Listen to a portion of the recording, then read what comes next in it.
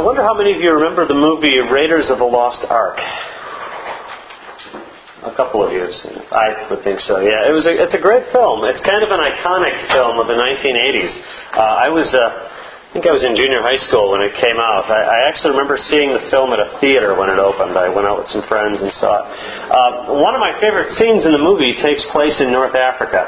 And maybe you remember this. The hero in the film, Indiana Jones, played by Harrison Ford, he's accosted by this sword-wielding bad guy in a marketplace. You remember the scene? Sure. Maybe you remember this. The swordsman makes this big display of masterfully and really ominously swinging around this big sword that he's got. Remember that? He's swinging around, obviously to show how skilled he is with this sword and what a dangerous opponent this guy is going to be. And he's swinging it all over the place. He's showing that he's going to be very difficult to face in combat, especially to the apparently unarmed Harrison Ford. Well, after the swordsman swings it around for a while, he stops and he faces Ford, apparently ready to fight. And it's kind of anticlimactic if you know the scene. Harrison Ford simply exhales, draws a revolver, and shoots the guy dead. It's a beautiful scene. I mean, I think the whole theater erupted in applause when I first saw this. And it confirms the old adage, never bring a sword to a gunfight. Anyhow. Well, I don't bring a cinematic shooting into a homily very lightly. I don't just tell you that for the sake of it, but rather maybe to perhaps demonstrate something we heard about today, believe it or not. We've arrived at the third Sunday in Lent, the third Sunday, the third of these Sundays, wherein we hear about the struggles with demonic forces and struggles with the devil. Now, as I told you, in the past 2 weeks, this series of readings was originally intended to be instructional for catechumens, for those who were preparing for baptism. This is about a 1,500-year-old section of our lectionary. But these readings also come to us with every bit of weight and every bit of importance as they did to new Christians who were being prepared for baptism back in the 5th century. Okay? The Gospel reading today from St. Luke's 11th chapter, it gives us our final encounter of these 3 weeks, the final encounter between Jesus and demons in these Sundays in Lent, or his relationship between them. And it lays out, as I said, the relationship between Jesus and these demonic forces. And it should also draw for us a picture, perhaps, of the relationship between us and the dark forces that assail us. You see, the Christian has always been, in a sense, under attack. Christians have always been under attack. Indeed, the whole of the Christian church has always been under attack. All faithful Christians have always, in some sense or another, been persecuted. From the age of the really nasty, physical persecutions forward, there have always been those who want to undermine the faith. It's always been the case. It's never really been any different. Perhaps in some ways, perhaps it's more dangerous now. For 2 millennia ago, or almost 2 millennia ago, they came after us. They came after Christians with torches and swords, which in some regions of the world they're still doing if you read the news. But today, in the West, the forces of darkness assault us sometimes rather gently and rather subtly, don't they? They don't make much of a big to-do of, hey, here comes the persecution. They come rather subtly. The world, the secular culture, it tells you, do whatever you want. Do whatever you want. Believe whatever you want. It tells you, just be a good person. Just be a good person. And in doing so, it doesn't make an obvious attack on Christianity, does it? It's not very obvious. It doesn't come right out and tell us to abandon our faith. But if we listen long enough and we start believing that, it makes it seem okay to suddenly push our faith off into the corner. And the Lion of Judah, Jesus, the Lion of Judah, as C.S. Lewis says, has had his fangs taken from him. In this sense, they've been taken from him by people who don't actually want to be seen as taking the fangs from the Lion of Judah. don't want anyone to know that they're doing that. But by teaching kind of a squishy, non-challenging set of beliefs, that's exactly what the secular world does. Just look at all the filthy demons that rise up when the Lion of Judah is not relied upon as a guard and as a defender. Look at the filthy stuff that rises up. Filthy, disgusting, dirty, demonic forces still crop up whenever we don't rely on Christ. These small, subtle demons that left unchecked can grow into things that are just hideous, monstrous, and huge. Small things develop into huge things. Small demonic forces that assault us develop into huge problems in our lives. Sloth.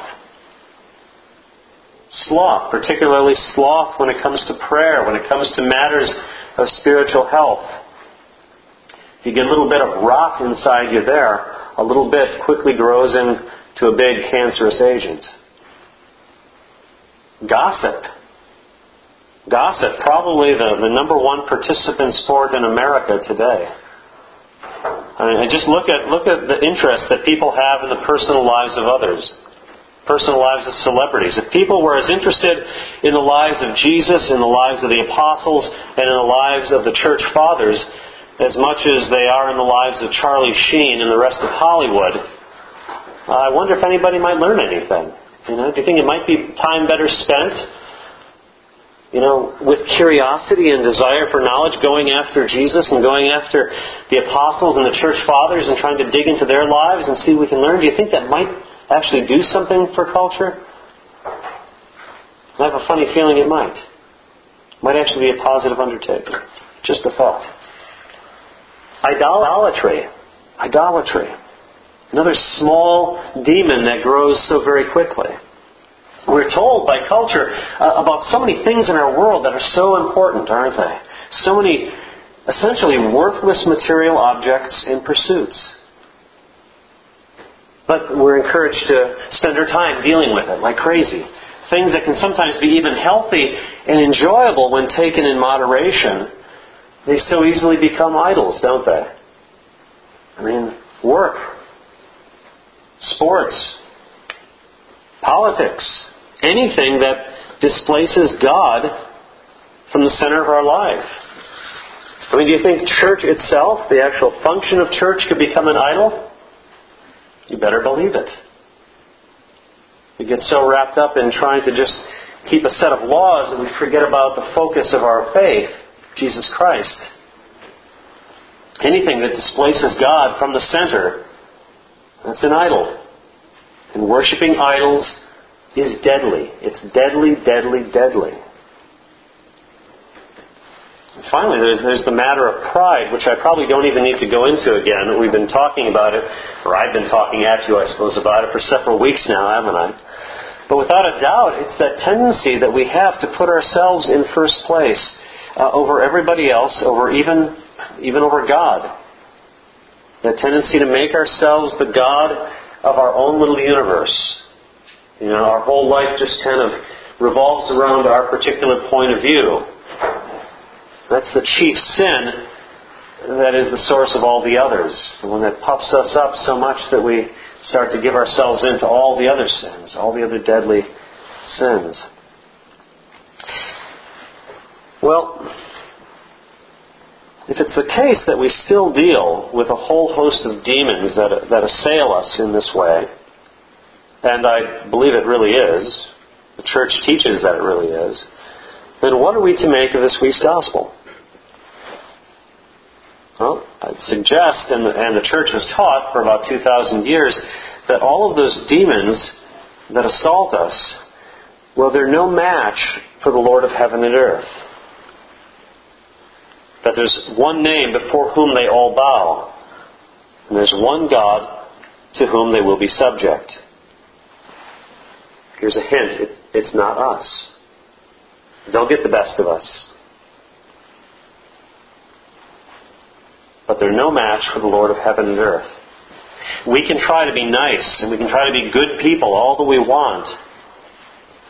But when the forces of spiritual darkness and wickedness make an attack, no amount of being a good person, no amount of being nice is ever going to be able to crush Satan, is it? No. That's the work for our Lord and Savior Jesus Christ, and it must be on Him that we rely. He's the only one who can do it. And Jesus speaks of this in the Gospel today, doesn't He? Jesus talks about this. He talks about this when He says, "When a strong man, armed, keepeth his palace, his goods are in peace.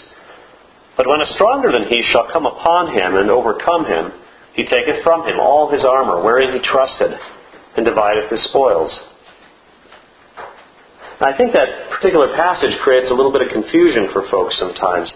But Jesus is talking about Himself here. The strong man is Satan. Okay? The strong man is Satan, who held the world in subjection until the coming of the one who is stronger, Jesus Christ. And Satan was no match for Jesus. He couldn't stand up to the Lord of heaven and earth, the God of the universe. He's no match for Him. For as we finally see at Easter, it was in the Paschal victory that Jesus trampled down death, trampled down Satan, trampled down sin and death, and won victory for God's people, for all those who are in Christ. I mean, it was shaping up to be quite the battle. But in the end, Satan brought a knife to a gunfight. He was strong. Still is, in a sense. Very strong, it appeared, but not strong enough to stand up to the Lord of the universe. He struck out with his knife, struck out with his sword, as it were. In fact, he still does. He pokes that barb at believers, even today, poking them, prodding them, stabbing at them, trying to push them into all different sorts of directions He'd love for them to go, because He knows it's going to be their ruin, it's going to be their downfall. He pokes at them. He prods at us. But the armor of Jesus Christ is stronger than any of Satan's darts, any of his arrows or blades. It's His armor that we are to take on. It was the armor of Christ that was urged upon the catechumens who first heard these sets of lessons back in the 5th century, and it's still urged upon us today. It is this victory in battle that we seek, that we hope to live into and be beneficiaries of. And it's this victory in battle that St. Cyril of Alexandria wrote about in the early part of that same 5th century. Holy Father Cyril of Alexandria wrote, "This is a parable based on what happens among men, but the same has befallen the devil, the hater of good, who before the coming of the Savior did indeed enjoy great power, seizing on the flocks that were manifestly not his, but belonged to the God of all things, shutting them in, and as it were, keeping them in His own fold. But then later, the Word of God, the giver of all strength, the Lord of hosts, being made man, assaulted Satan, and deprived him of his armor, and gave to others all that he had possessed. For those he had held fast in atheism and error are now, through the holy apostles, called to the knowledge of truth. And because of their belief in His Son, they have been restored once more to the Father." Well, on this third Sunday in Lent, I offer this to us, my brothers and sisters in Christ. I'd offer this to us, that we still face trials and challenges and assaults of the devil. If we think we don't, we're really very dangerously fooling ourselves. If we think that Satan doesn't attack us, we're fooling ourselves. He does. And if we think that we're strong enough on our own to resist them, once again, we are very dangerously fooling ourselves. But you see, we have the champion. We have the true master swordsman. We have the champion as our Lord and Savior, Jesus Christ, seeing us through temptations of this Lenten season, which is a microcosm of the Christian life. That's what Lent is. It's a microcosm of the Christian life, and it's a metaphor for the entire Christian pilgrimage of faith. This holy season of Lent. Don't make the mistake that so many people do and just see it as a single season out of the year. It's a metaphor that's there to teach us so many powerful truths about our life in Christ. And we make this walk through Lent, as I said, with Him as our guide, as our champion, and as our defender. So learn to call upon Him as your defender and as your Savior in this season of Lent, and it just might teach us to do so throughout the whole of our lives. For every new day we are to call upon Him as Savior, call upon Him as Lord, and each day we are called to put our trust in Him as victor in the struggle against sin and against darkness, the struggle against death. And indeed, as our epistle from St. Paul to the Ephesians closed today, in the words of what were once originally an ancient baptismal hymn, "Therefore it is said, Awake, thou that sleepest, and arise from the dead, and Christ shall give thee light." In the name of the Father, and of the Son, and of the Holy Ghost.